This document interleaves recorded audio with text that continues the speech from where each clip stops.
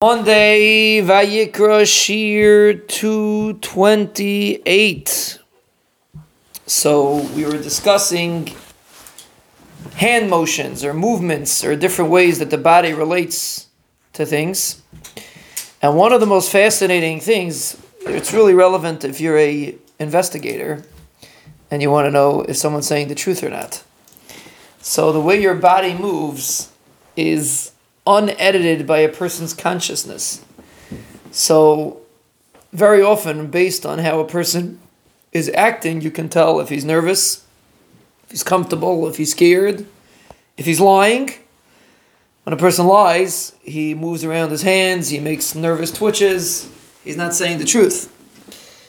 And truthfully, body language is so powerful that it changes the way you feel about yourself. For example, a person stands strong with it erect, even for a minute, it raises your level of the hormones in men and women to make you feel powerful.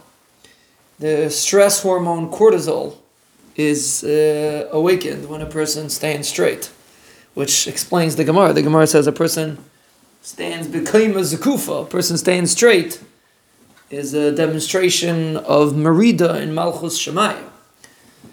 So we would say either a person's mayrid or he's not mayrid. He's rebelling or he's not rebelling. Why is standing in one position a problem? Apparently the way a person stands increases your feelings and then you become very comfortable and very in control.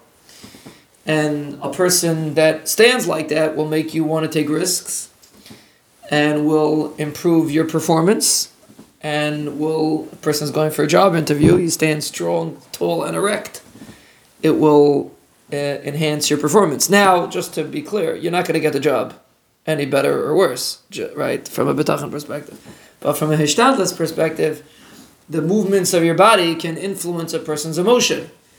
So when we say fake it till you make it, there's truth to that. And if a person acts powerful and he acts strong and he acts confident, he will feel confident and strong. A person acts relaxed, he'll feel relaxed. A person acts scared and nervous, he will feel scared and nervous. The Chinuch says. And therefore many mitzvahs in the Torah are based on that. We do actions to create in our minds certain ideas, because the way we act and the way we move, it impacts the way that we feel.